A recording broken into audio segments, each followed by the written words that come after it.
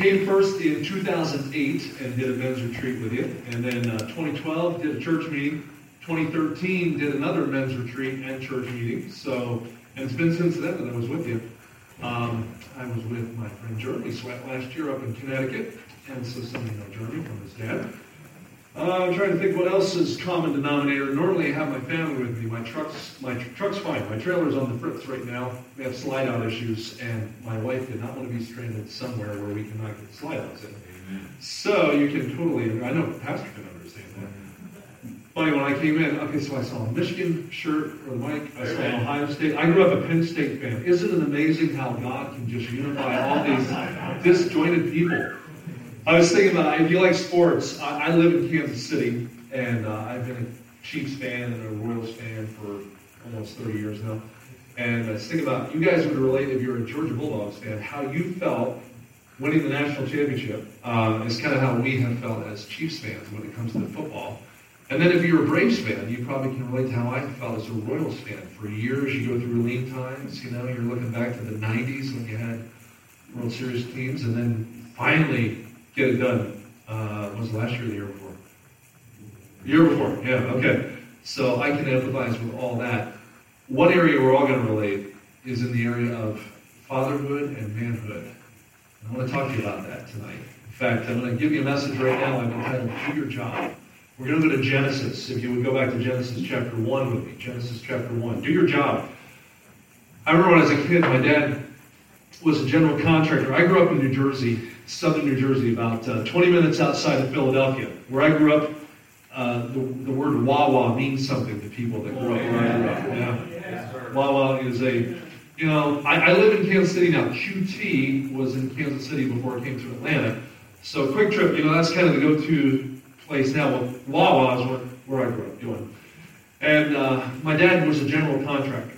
And so he had a basement wood shop.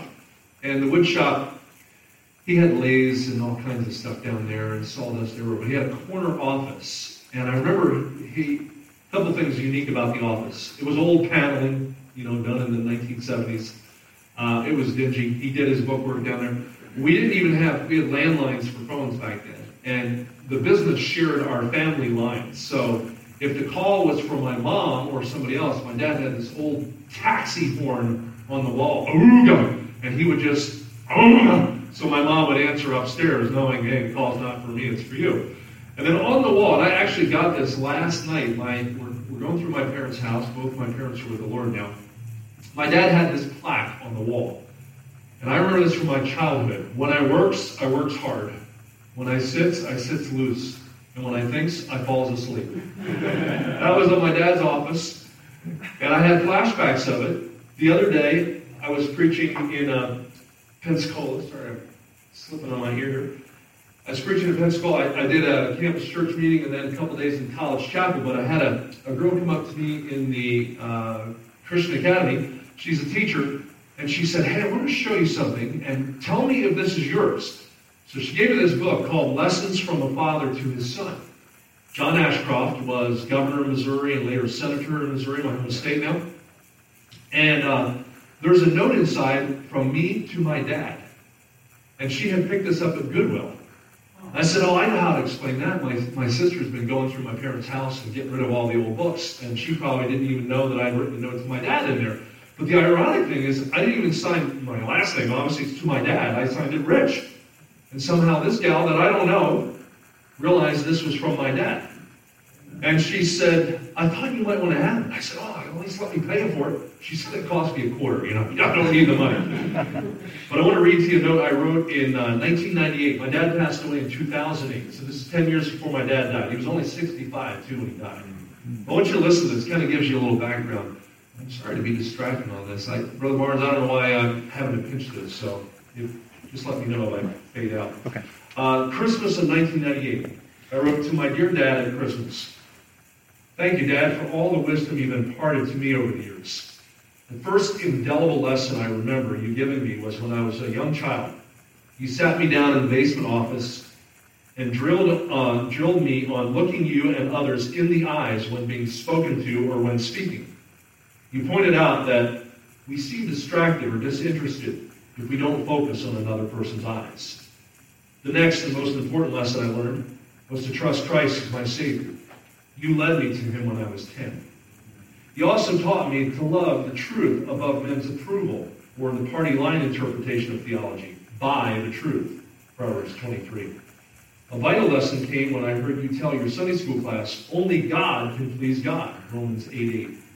You expounded, the Holy Spirit must enable and energize us if any effort we expend is to bring delight and glory to God. You taught other lessons by pure example. For instance, you've lived out what's commonly called the Protestant work ethic. You worked hard to provide for us, and because it's only right to do your best in what you do. You also taught by example that a man's best friend among humans should be his wife. Thank you for loving Mom. Thanks for loving Mom so faithfully and fervently. It's true. The best thing a dad can do for his children is to love their mother. Daddy really took by that. I'll come up on 30 years of marriage in May. And I tell you, Angela, my wife, is my very dearest friend. And I learned that from my dad. Dad, thank you for giving all three of us kids a lesson from a father. Giving all of these as lessons from a father to his son. I know you'll love Senator Ashcroft's book. You've done for me what his dad did for him, and I love you for it. So interesting. I just got that last week.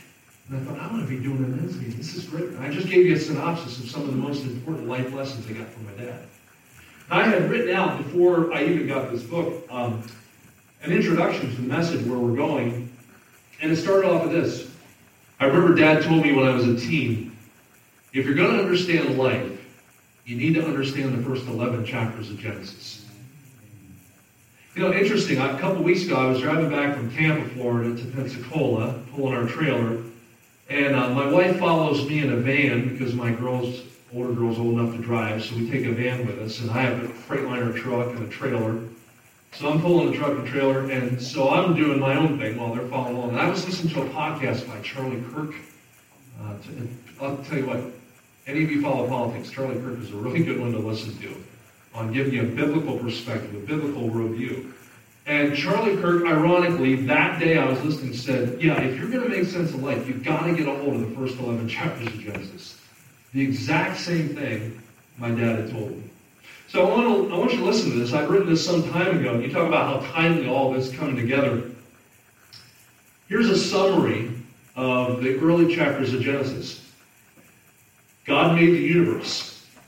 God created life. God made humans. God created two sexes, male and female. He made marriage to be a union of an individual man to an individual woman. One married to one woman for a lifetime. God gave them the capacity to produce offspring. When they mate, they sometimes conceive. When they do conceive, the children born to them are their charge. It's their job, not the government's, not the schools, not societies, to provide for, to train, and to love their kids.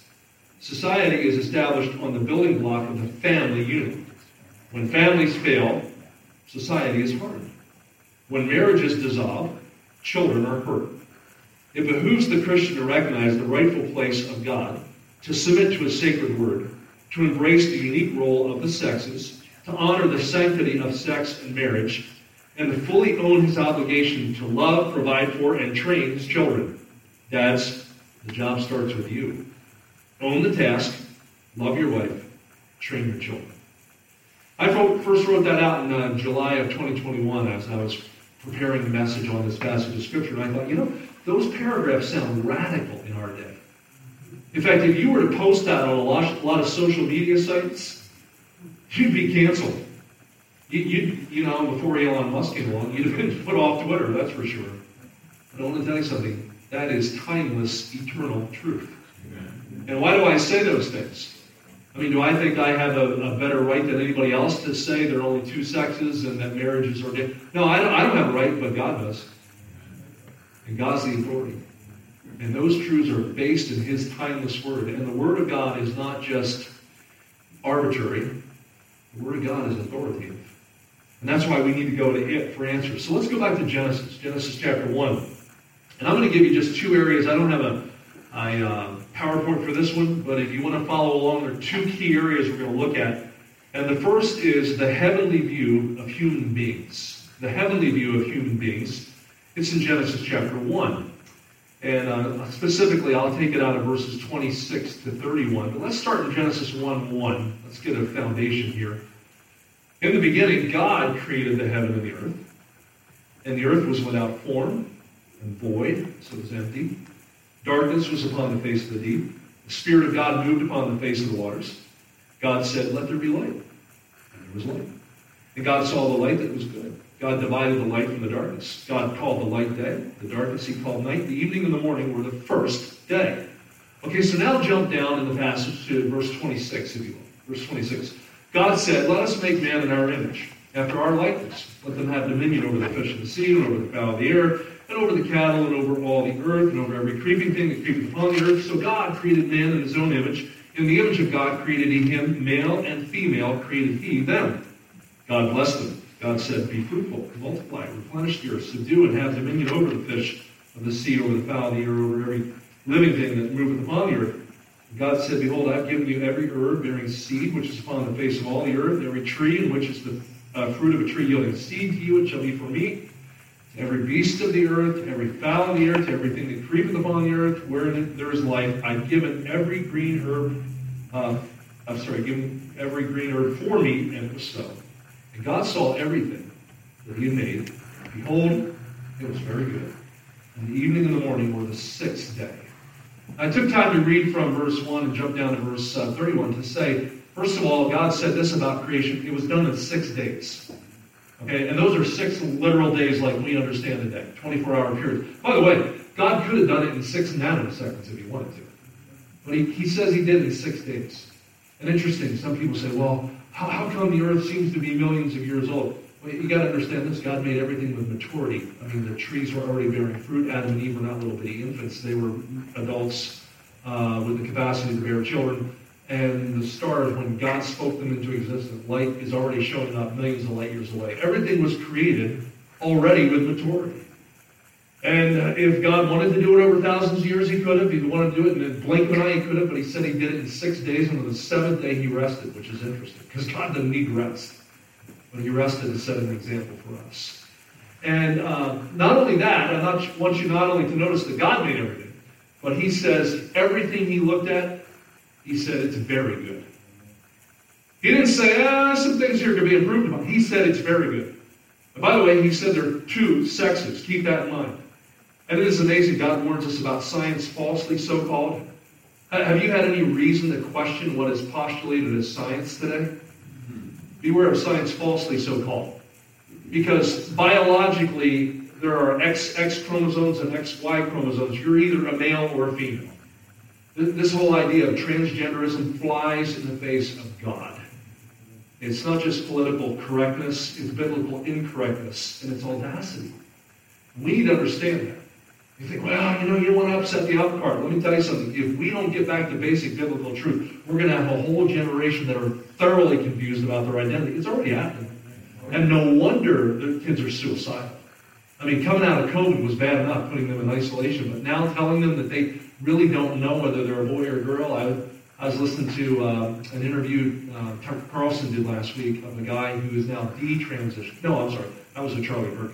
And he was detransitioning. He had transitioned to a female, and now he's transitioning back. And he said, I started going to church. I started realizing God made me with value and purpose. And he said, but you think about this, girls that have their breasts cut off and, genital mutilation, etc. There are irreversible things being done. And he said, it's all in the idea of, you're not happy, and so let's try this and try that. And he said, every time I went through a surgery, every time I went through plastic surgery, for a few minutes, for a few days, I thought this is great, and then I went back to deeper depression. He said, I realized what I was doing. I was just trying to undo what God had made. And he said, it wasn't until I embraced the person that God made me, the man that God made me, that I understood I have worth and I have value because God made me. Amen. So let's start with this then. As I said, number 1, the heavenly view of human beings. I wrote down A, God made them. God made them. That's in verses 26 and 27. And God made them what? In his own image. I like this note, came out of the New Pilgrim Study Bible. Of all creation, Only man was created like God. A trinity. Plants have only a body. Animals have a body and soul. Man alone has a body, soul, and spirit. 1 Thessalonians 5:23. Someone has likened the body to sense consciousness, the soul to self-consciousness, and the spirit to God consciousness. That's interesting. Okay, so a plant has a body, and plants will respond to stimuli. So like when the sun comes up, plants will open up, and when the sun goes down, they'll go. So there is that sense consciousness. But a soul is what gives us self-consciousness. Now, animals have self-consciousness, and you and I have self-consciousness. But man alone has soul or spirit consciousness. He's aware of God consciousness. You don't see a bunch of cows getting together for a Sunday morning worship. Well, they were made by God, but they have no awareness of God. We were made to be aware of God, to have a consciousness of God. So we're made in His image, but also we're made in two distinct sexes. So God made them, but also God blessed them. Go back to verse 28 again. Verse 28, God blessed them. God said to them, be fruitful, multiply, replenish the earth, subdue it. It's very interesting. Some people act as if man is a blight to planet Earth. If you listen to the radicalism today, you feel like, hey, Green New Deal, what we need to do is get rid of humans, then this earth could flourish. Well, that's not what God said. God said man was over all creation. In fact, remember Jesus talking about take no thought for your life. He said, the sparrows, they don't have to build houses. The lilies of the field, they don't have to worry about what they're clothed. And he says, if God take care of them, will He not much more clothe you? Are you of not more value to your Father? I want you to notice that God said humans are more valuable than animals. God said humans are more valuable than plants. That's not my opinion. That's what God said. But we don't start with this book. We get our everything turned upside down. So why are we coming to a retreat like this? To come back to what God says in His Word. Because if we don't start with the Bible as our foundation, with God's revelation as our foundation, we are left to all kinds of crazy and bizarre conclusions. And they're not just radical ideas, they're damaging conclusions. So God blessed them. And then, God charged them. Look at verse 28. What did He charge them with? God blessed them and said, be fruitful and multiply and replenish the earth, subdue it, have dominion over it.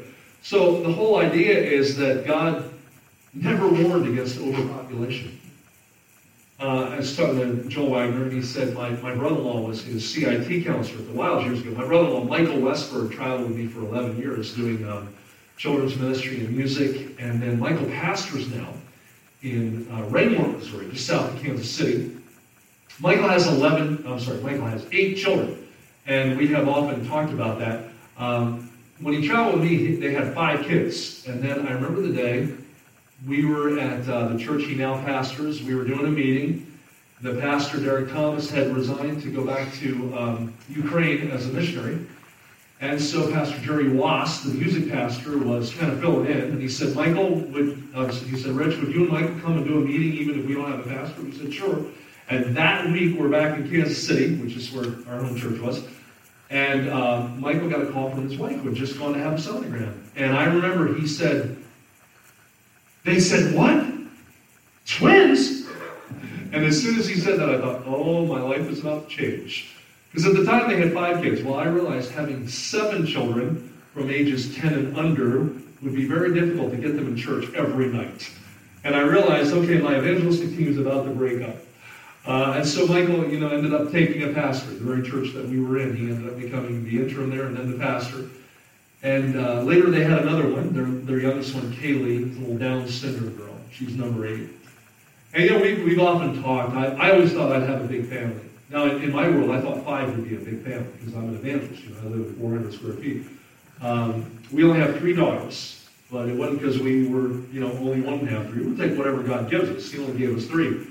But it's funny to me, sometimes we live in such a world that if a missionary comes in and they've got 8 or 10 kids, sometimes people look at them like, okay, don't they know? Yeah, they know. It's society that says if you've got more than 2 kids, you're irresponsible. You know what's amazing to me? All the talk now of countries like China that limited, it's a one-child program. Japan, what's the fertility rate in Japan? It's something like 1.4 now. All these industrialized societies that don't even have enough children being born to replace the population. So you know what you have to do? You've got to open up your borders to bring in people from other countries so you can have slave labor because you don't have enough of your own population to take care of people. That's what ends up happening. And it was God who said, be fruitful and multiply. God did not say if you have a large family, that's irresponsible. Really interesting, I was listening to Dan Bongino this week, and he's saying, the overpopulation myth. If you gave every person in the planet enough land to raise gardens on, etc., you could fit the world's population in Texas, Louisiana, and Mississippi. The entire world. In fact, I heard years ago, you could take the whole world's population and give everybody a 1.5 foot square to stand. You could fit the entire world's population in the city limits of Jacksonville, Florida. The entire world in the city limits of Jacksonville. Yeah. Now, we couldn't all live if we only had a 1.5 foot square. But the point is, if you could fit the whole world standing together in Jacksonville, the world is not overpopulated. But we're being fed all kinds of lies. God said, you have families, and I'm going to bless you for it, and you have dominion over the earth. So these are just basic Bible truths, but I want to tell you, isn't it ironic that the most basic Bible truths seem so radical in our day? That's why we've got to get back to the basics. So God charged them. Then indeed, God provided for them. Look at verses 29 and 30. God provided for them. God said, behold, I've given you every herb bearing seed which is upon the face of all the earth. Verse 30, and every beast of the earth, every fowl, everything that creepeth upon the earth, I've given every green herb for meat. So back then, before the fall, there was just a vegetarian diet. And you may say, yeah, I think that's the way to go. That's fine if you want to do that. I like where the Lord said to Peter, rise, kill, and eat. Amen. And so you can be vegan if you want. But before the fall, it was just vegan or just vegetarian. And even the animals. So, what did dinosaurs eat back then? Because there were dinosaurs. God made that. Well, back then, everything was just living off of vegetation, and it was good. And then later on, as society changed, then God provided meat, and I'm grateful for that. I'm glad most men's meats include chicken and steak and things like that. Then I want you to see this in verse 31. God approved them. Look at verse 31. God saw everything that he made. Behold, it was very good. And the evening and the morning were the sixth day. Okay, so God had made everything, and he approved them. He put a stamp of approval on it. My sister was 5th grade when my parents decided to put us in a Christian school. And the youngest one, Jen, my sister Lauren, was in 7th grade, and I was the oldest. I was in 9th grade. And my parents put us in a school in New Jersey, Gloucester County Christian School. Now, we had grown up in a church that did not preach the Bible. I grew up in a Methodist church that was not Bible preaching. And so my dad had gotten saved through a man at work that led him to Christ. My dad worked for the Mobil Oil Company as a pipe fitter in Paulsburg, New Jersey. And his friend Will Guth, who was a Baptist, led him to Christ. And my dad thought, why is our church not preaching this? And so we started looking around for churches in our denomination that were preaching the Bible. Spent 4 years doing it, never did find one. Finally, we left and went to a church that was preaching the Bible, happened to be a Baptist church. And I remember my dad decided, okay, we've lost a lot of time here. We're going to put you kids in a Christian school. So my sister is going to Christian school, and she's in 5th grade, and she comes home with a Bible class assignment, and they were learning catechisms. Now, I remember as a kid, only my Catholic friends learned catechisms. So I thought, well, what is this, Catholic? I found out catechisms are a series of questions and answers for teaching doctrine. And so the catechisms were used by Bible-believing Presbyterians and were used by Baptists. Charles Spurgeon used catechisms at the Metropolitan Tabernacle in London. And so both the first question on the Baptist Catechism and on the Presbyterian Catechism, the Westminster Shorter Catechism, was, what is the chief end of man? What is the chief end of man? Now, what does that mean? What's the main reason God made man? Answer. Yeah, man's chief end is to glorify God and to enjoy him forever. Yeah. Well, I thought that sounded nice and poetic, but I wondered, is that really true? And it had a couple of really important scriptures. You might want to jot them down. One was Isaiah 43:7. Everyone that's called by my name, I've created him for my glory. I've formed him, yea, I've made him. Okay, so that's Isaiah 43:7. Then there's Revelation 4:11. Thou art worthy, O Lord, to receive glory and honor and power, for thou hast created all things, and for thy pleasure they are and were created. So God made you for his glory and for his pleasure. What does that mean? The word glory, like, I don't know how many times, if you've ever been to the Wilds camp, we'll stand up in 1 Corinthians 10:31. Whether therefore you eat or drink or whatsoever you do all to the glory of God. The word glory is the word doxa. Have you ever sung the doxology? Praise God from whom all blessings flow. Okay, every chapel we went to in college, we started with that.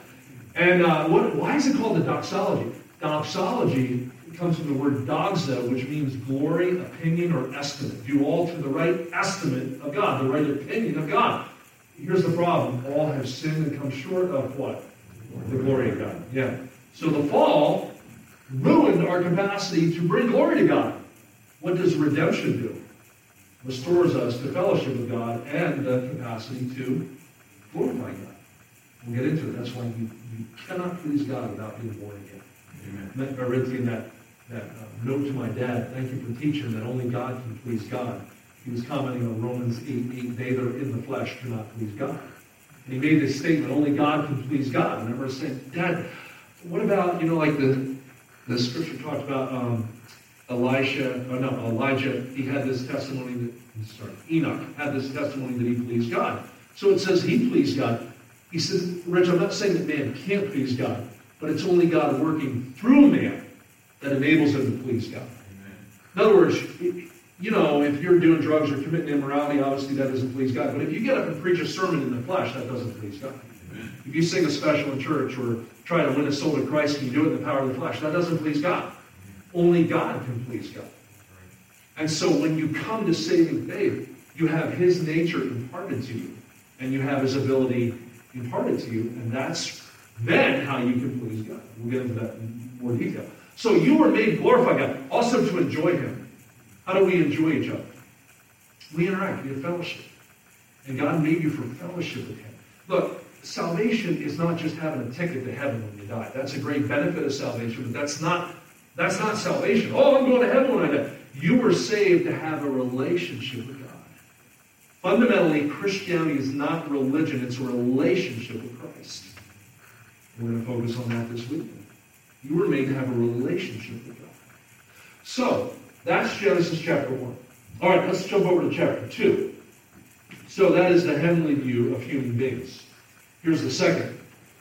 The give and take of God and man. This is from Genesis 2. The give and take of God and man. So what you get in chapter 2 is God goes into some further detail, some more specifics, if you will, about creation. Pick up in Genesis 2, verse 7. We'll jump ahead a little bit here. Genesis 2:7. The Lord God formed man of the dust of the ground and breathed into his nostrils the breath of life, and man became a living soul. Okay, I noted, first of all, man was formed by God. Man was formed by God. And notice he became a living soul. I wrote down Hebrews 9:27. It is appointed unto men once to die, but after this, the judgment. You're not just a material being. I think it's one of the reasons suicide is so rampant in our day. If you believe evolution, then you're just a compilation of chemical materials. And what is the point to existence?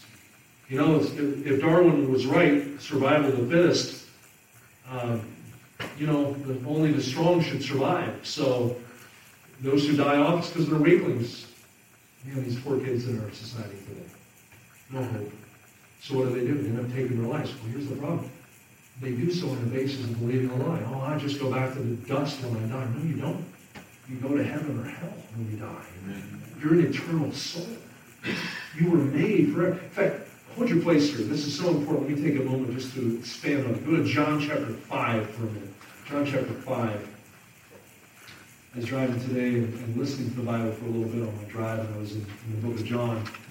And boy, these are such important scriptures. John 5, beginning in verse 24. Jesus is speaking here. Notice what he says. Verily, verily, I say to you, he that heareth my word and believeth on him that sent me hath everlasting life, and shall not come into condemnation, but is passed from death unto life. I love that because, first of all, you receive everlasting life by believing on him, not by behaving a certain way. It'll change your behavior, but you don't earn salvation by your behavior. It's a gift of God. But you believe on him, you have. That's present tense, everlasting life. That's why I believe in the eternal security of the believer. Because when you believe, you have present tense, right? Have everlasting life. Well, if you had it and lost it, would it really be everlasting?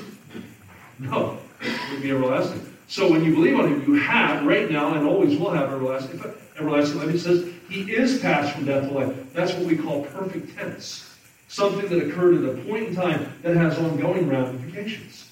Like if you never met me before, I'm wearing a piece of jewelry that tells you something about me, and I don't wear jewelry, but I do wear one piece. What does that tell you about me? I'm married. Yeah, it's a wedding ring, right? If you never met me before, you know, oh, well, you read my left hand and say, oh, he's married. Okay, that was a one-time decision, May 22nd, 1993, with ongoing ramifications. 3 children later, mutual bank account. When we're all done tonight, I'll call my wife and talk to her. You know why? Because of all the people in the world, that's the person I'm one with. It's a one-time decision that has ongoing ramifications. Okay, so you come to Christ for salvation. You have everlasting life. Jump ahead to verse 28. Marvel not at this. The hour is coming in which all that are in the grave shall hear his voice. Death does not end at all. How can people in the grave hear his voice? Because when you die, your body dies, but your spirit and soul live on. Verse 29, shall come forth they that have done good to the resurrection of life, they that have done evil to the resurrection of damnation. Now, at first glance, you might think, okay, good people go to heaven, bad people go to hell. Well, listen, there's none that do it good, no, not one. Doing good is a product of being saved. It's not the means by which you are saved, okay? But what I want to point out is there's a resurrection of life and there's a resurrection of damnation. You may say, I don't believe that. Well, you will when you die, but the problem is it's too late then. That's why Jesus said, if any man have ears to hear, let him hear.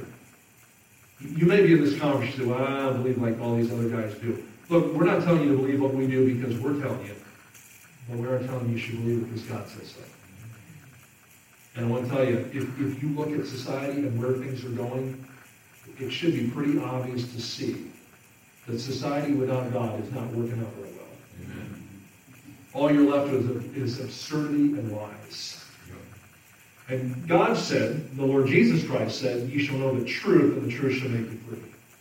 Yeah, and that's why this is all so basic. But I got thinking about it. 20 years ago, if I were to preach this, I'd think, no, that's just so basic. But now it is just radical in light of society. But it is the radical truth that will change you. That's why we're going back to foundational truths as I start today. So, God made you, all right? And man was formed by God. We saw that. Then I want you to see this. Man was given a job by God. So in verse 8, let's pick up here. Back in Genesis 2, by the way. Genesis 2, verse 8. The Lord God planted a garden eastward in Eden, and there he put the man whom he formed. Out of the ground, the Lord God made to grow every tree that is pleasant to the sight, good for food, the tree of life. Also in the midst of the garden, the tree of knowledge of good and evil. The river went out of Eden to water the garden. From thence it was parted, and became 4 heads. Look at verse 15. And the Lord God took the man and put him into the Garden of Eden to dress it and to keep it. So I want you to notice, before ever there was such a thing as sin, there was something ordained called work. Okay, work is a 4-letter word, but work is not a 4-letter word. It's not a bad word, okay? I say that connotatively. Work was ordained by God. Did you notice that? Man had a job before there was sin in the world. I don't know how many times now. It's not society being turned on its head. Have you been to restaurants where they said, we'll be closing early, or we only drive-thrus open because we don't have enough workers? I was at Walmart yesterday filling up, and they said, we'll be closing at 7 p.m. because of lack of shift workers. Well, there's only one guy in the store, and I guess his time ended at 7. They normally were open till 9 or 10, but, nobody's there working. I find myself, one of my favorite ways to give out tracts nowadays is put a couple of dollars in a tract and give it to somebody, because, who doesn't want that, right? Say, hey, here's some soda money for you. Here's some money toward your coffee. And I'll say, thanks for working. Well, it used to be, that was just like, everybody works. Nowadays, not everybody works. Everybody stay home because the government will send them a check, right? God said, if any man will not work, neither should he eat. In 2 Thessalonians, make sure you get the right reference, 2 Thessalonians 3:10, if any man will not work, neither should he eat. In fact, Proverbs 20 verse 4 says, the sluggard will not plow by reason of the cold, therefore he'll beg and harvest and have nothing. You don't work, you don't get it. You don't work, you don't eat. So God ordained work. I mentioned in that preface to the letter to my dad there in that book, hey, Dad, thanks for teaching me a work ethic. We don't just work so you can provide for our family. We work to glorify God. And we'll get into that in greater detail, talking about being filled with the Spirit later on. Okay, so man was formed by God. Man was given a job by God. Then man was evaluated by God. Now, sorry, let me give you this. I jumped ahead. Man was restricted by God before we get to evaluated. Man was restricted by God. That's in verses 16 and 17. So look at Genesis 2:16 now. The Lord God commanded the man, saying, of every tree of the garden thou mayest freely eat, but of the tree of the knowledge of good and evil thou shalt not eat of it, for the day that thou eatest thereof thou shalt surely die. Now, whenever God says, thou shalt not, when he says don't do it, it's always for our good and for his glory. You probably heard that before, right? That's not new truth. But whenever God says, no, remember Psalm 84:11, no good thing will he withhold from them that walk uprightly? God won't hold anything good back from you. Man, aren't you glad God created us with desires? Did any of you lose taste and smell during COVID and you ended up eating out of duty, not because you really wanted to? Anybody go through that experience? Now, aren't you glad that normally you enjoy eating food? The whole desire for sex was given by God. It's not like, now, I want you all to go have children. Okay, if I have to. You have a desire for that. But it was made to be satisfied within the confines of marriage. Just like food, there's a right place for food, but I don't know about you, I keep an app on my phone, MyFitnessPal, because I got to track how many calories I take in and how many I burn, because all I do is travel and eat, and if I don't keep track, I really like eating, but I got to make sure I'm burning them. Or, it's not wrong to eat, but it's wrong to overeat, right? The sex desire was given by God for right context. The desire to win, that's good. God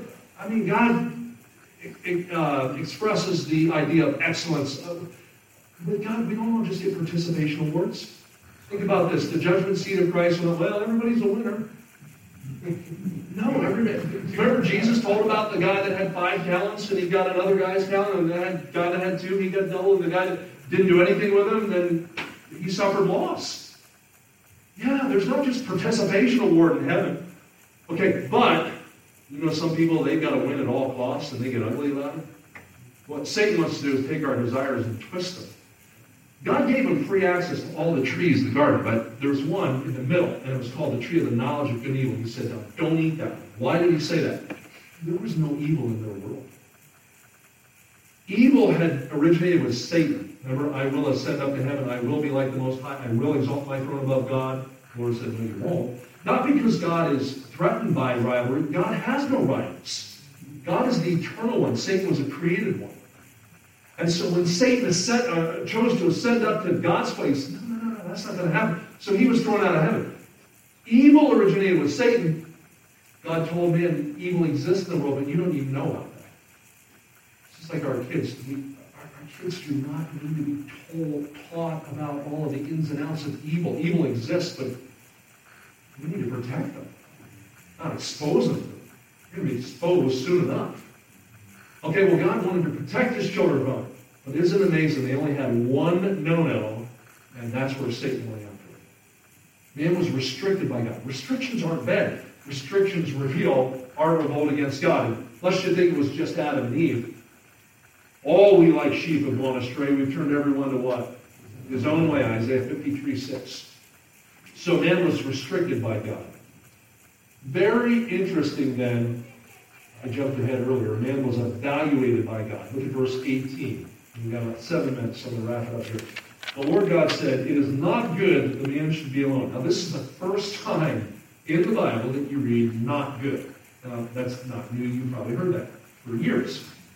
But isn't it interesting? What was the first time God said something wasn't good? No sin in the world yet. For a man to be alone. I was watching Jesse Waters the other night, and they were interviewing young men in their 20s and 30s, and they said, "Are you dating anyone? Are you interested?" I'm like, "No, and like, would you like to?" "Yeah, but I find women intimidating, or it's too much of a burden, and I was looking at some of these guys and thinking, oh my, every one of these guys is a really good reminder it's not good for a man to be alone.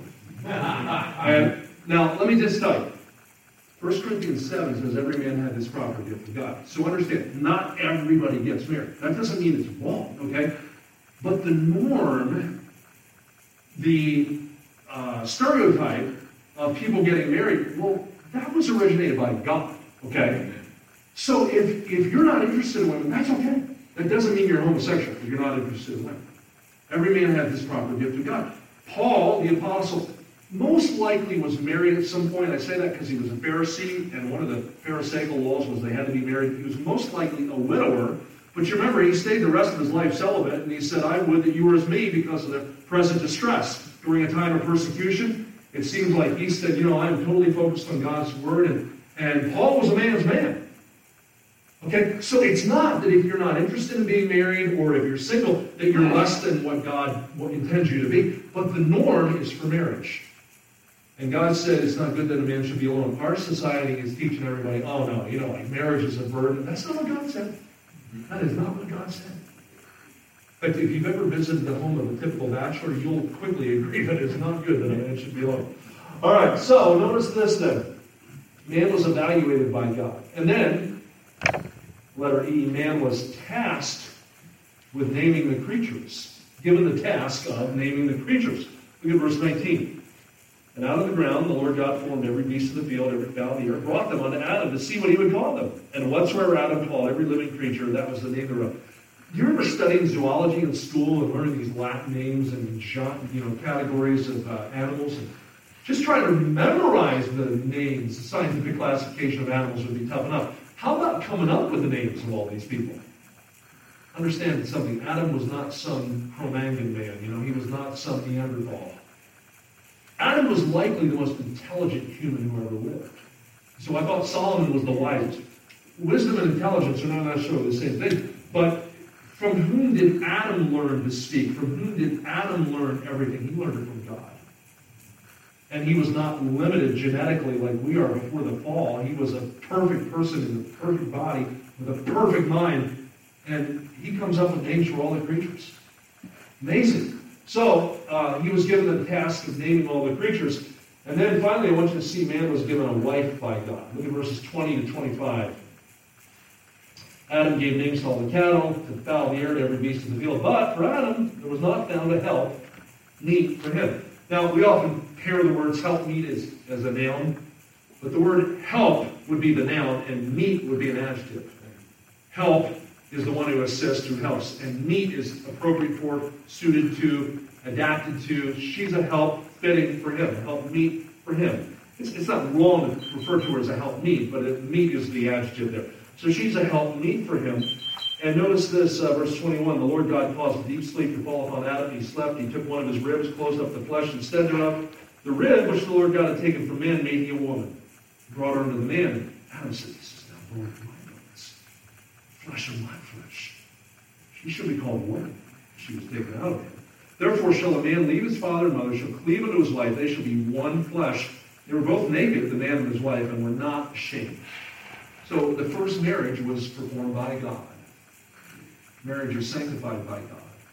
Notice the intimacy of marriage. They're naked, they're not ashamed. Because they're one flesh. I preach a message once in a while I call marital math. 1 + 1 equals 1. Now that's bad math, but it's good theology. Because when it comes to marriage, one person get married and they are one. That's why he says she'll cleave to his wife. And they'll be one flesh. God ordained marriage. I want to lay all that as groundwork, and it all sounds so basic. But the basics sound so radical in our present culture. Let me finish with this. I wrote down, gentlemen, listen, you're a special creation of God. He made you for a special task. Do your job. And this is a Father's Day speech that was given in Chicago in 2008. I want you to listen to these words. This was in a church in Chicago, 2008, not that long ago.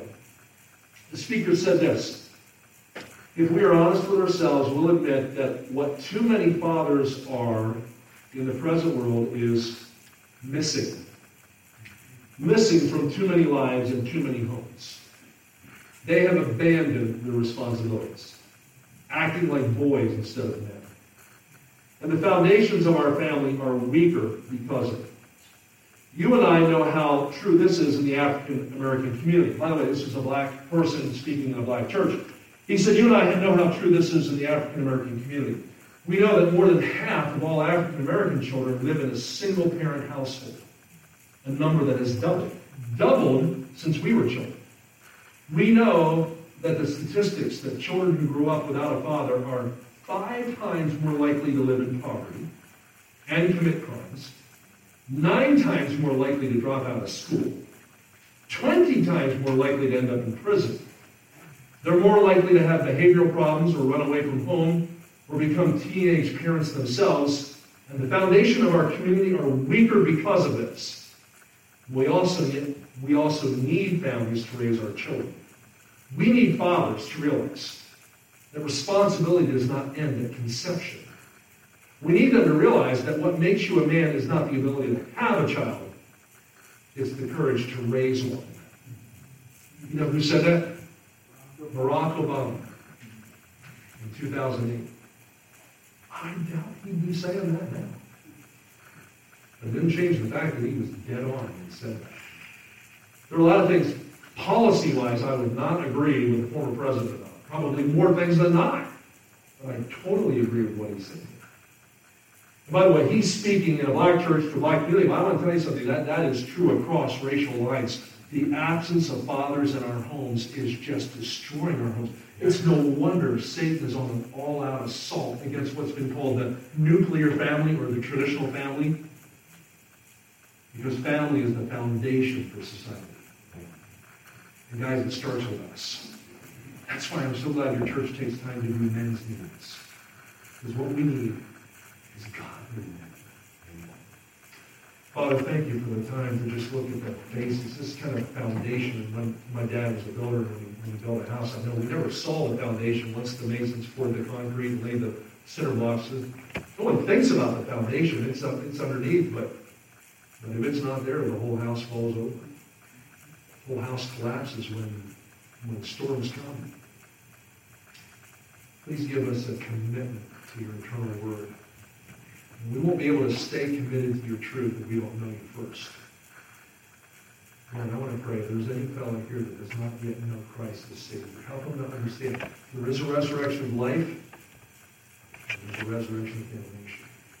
You very clearly said you're not willing that any should perish, but that all should come to repentance. And your dear son said, repent and believe the gospel. Repent. Change your mind. Realize you're not good, you're guilty. Realize that your guilt separates you from God. There's nothing you can do about it. But believe the gospel. By grace, we're saved through faith. And we realize that your dear son died on the cross and shed his blood to pay the price for our sins, that he was buried and he rose again. That's the good news. And when we come to him by simple faith, we will be saved, not because of what we do for you, because of what you did for us. I pray you'll bear fruit in this couple of days we have together. And I pray you'll impress these truths deeply in our minds, and it might not just shape our thinking for a weekend, but for a lifetime. In Jesus' name I pray. Amen.